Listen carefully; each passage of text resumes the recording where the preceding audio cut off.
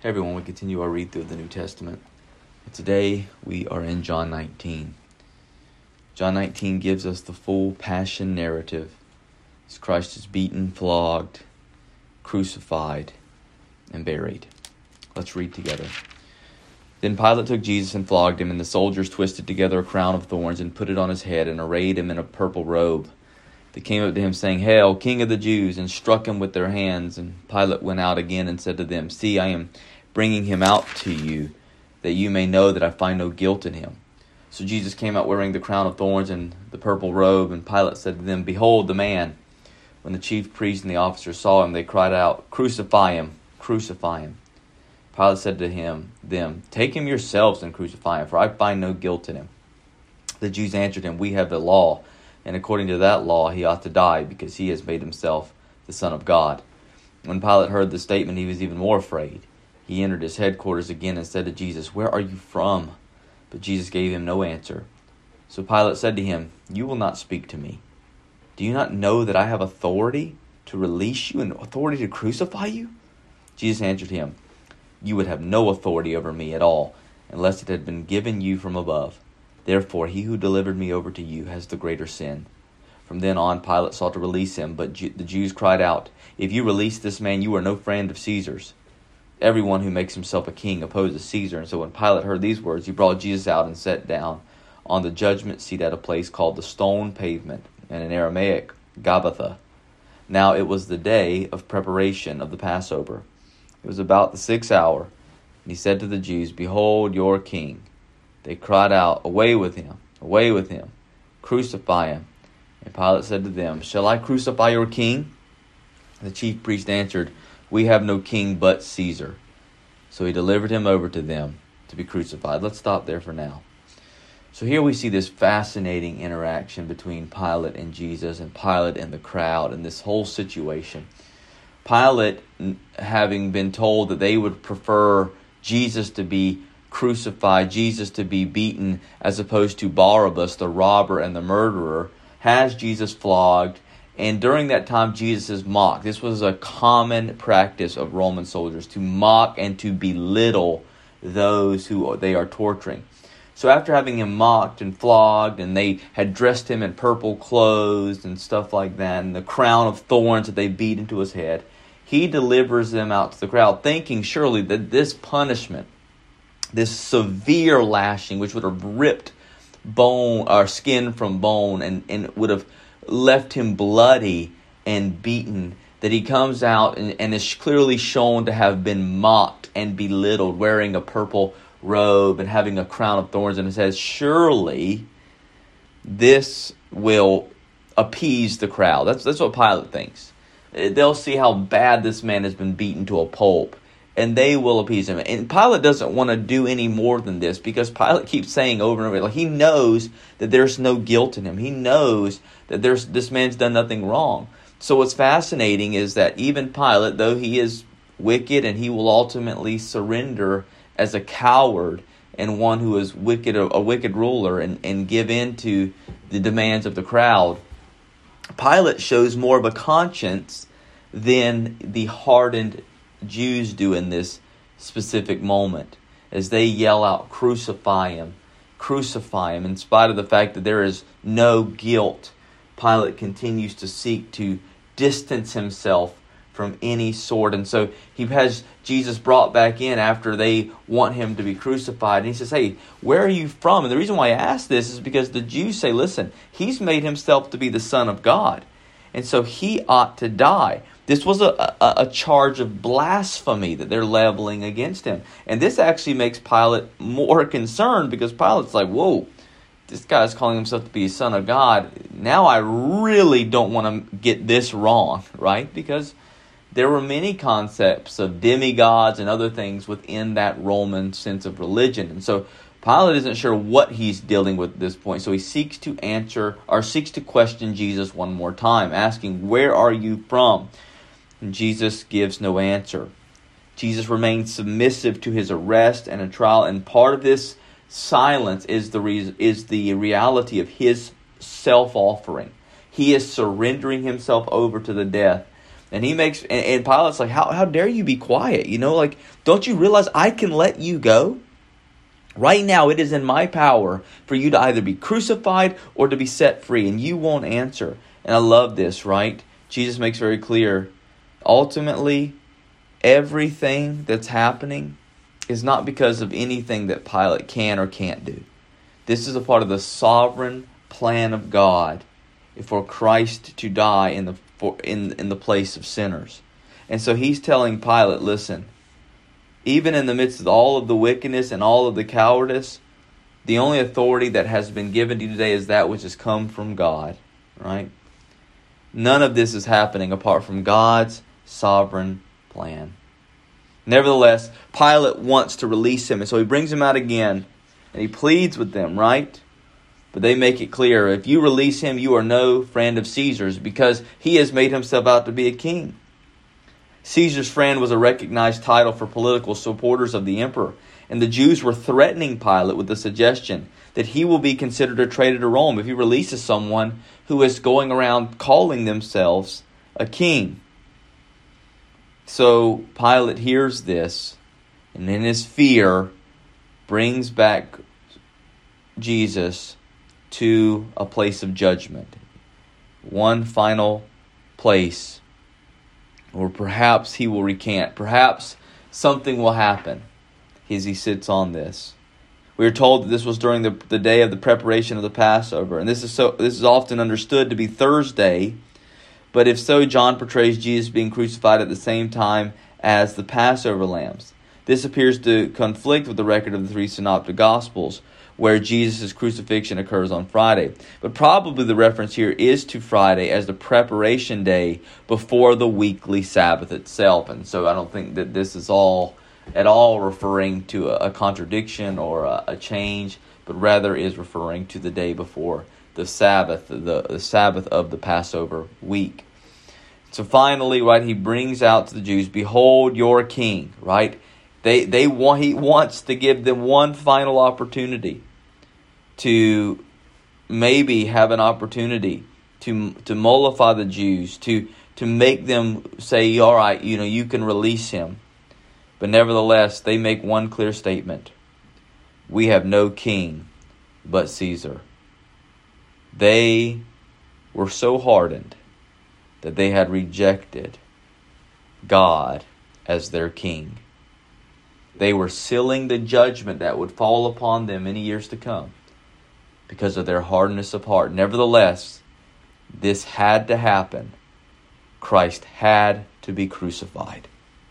They did not know this, but this was all a part of God's perfect plan, so that what man meant for evil, God meant for good. We read, so they took Jesus and went out bearing his own cross to the place called the place of a skull, where in Aramaic is called Golgotha. There they crucified him, and with him two others, one on either side, and Jesus between them. Pilate also wrote an inscription and put it on the cross. It read, Jesus of Nazareth, the King of the Jews. Many of the Jews read this inscription, for the place where Jesus was crucified was near the city. And it was written in Aramaic, in Latin, and in Greek. So the chief priest of the Jews said to Pilate, do not write, the King of the Jews, but rather, this man said, I am the King of the Jews. Pilate answered, what I have written, I have written. When the soldiers had crucified Jesus, they took his garments and divided them into 4 parts, 1 part for each soldier, also his tunic. But the tunic was seamless, woven in one piece from top to bottom. So they said to one another, let us not tear it, but cast lots, for it is to see whose it shall be. This was to fulfill the scripture which says, they divided my garments among them, and for my clothing they cast lots. And so the soldiers did these things, but standing by the cross of Jesus were his mother and his mother's sister, Mary the wife of Clopas, and Mary Magdalene. When Jesus saw his mother and the disciples whom he loved standing nearby, he said to his mother, woman, behold your son. And then he said to the disciple, behold your mother. And from that hour the disciple took her to his own home. After this, Jesus, knowing that all was now finished, said to fulfill the scripture, I thirst. A jar full of sour wine stood there. And so they put a sponge full of the sour wine on a hyssop branch and held it to his mouth. When Jesus had received the sour wine, he said, it is finished. and he bowed his head and gave up his spirit. John's crucifixion scene is noticeably different from the accounts in the synoptics.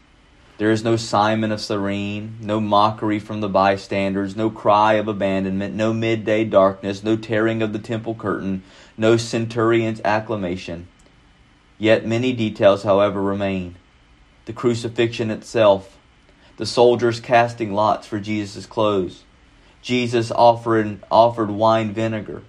John adds further points. The dispute between Pilate and the Judean leaders over the trilingual language on the cross. Multiple scriptural citations, Psalm 22, Psalm 69, Exodus 12, Numbers 9, Zechariah 12. We see the presence of Mary, the wife of Clopas. The exchange between Jesus and his mother, a beautiful moment of him fulfilling that fifth commandment to honor your father and mother. He did so even unto death. He cared for his mother. The breaking of the legs of the other thieves on either side. We'll see here in a moment the Roman soldier's spear thrust into Jesus' torso. All of these things which are found different in John's crucifixion account. Yet the one thing that we see here that is so powerful is the words tetelestai, it is finished, or it is done. Jesus closes his time on the cross with one powerful statement. It is finished. What is finished? Christ has fully drank the cup of God's wrath for those whom he died for. Every drop of the wrath of God has been drinking by Christ on Calvary. The cup has been drunk. It is finished. The perfect atonement accomplished. Christ's sacrifice, absolutely perfect in accomplishment.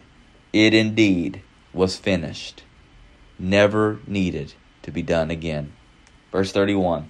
Since it was the day of preparation, and so that the bodies would not remain on the cross on the Sabbath, for that Sabbath was a high day, the Jews asked Pilate that their legs might be broken and that they might be taken away. So the soldiers came and broke the legs of the first and the others who had been crucified with him.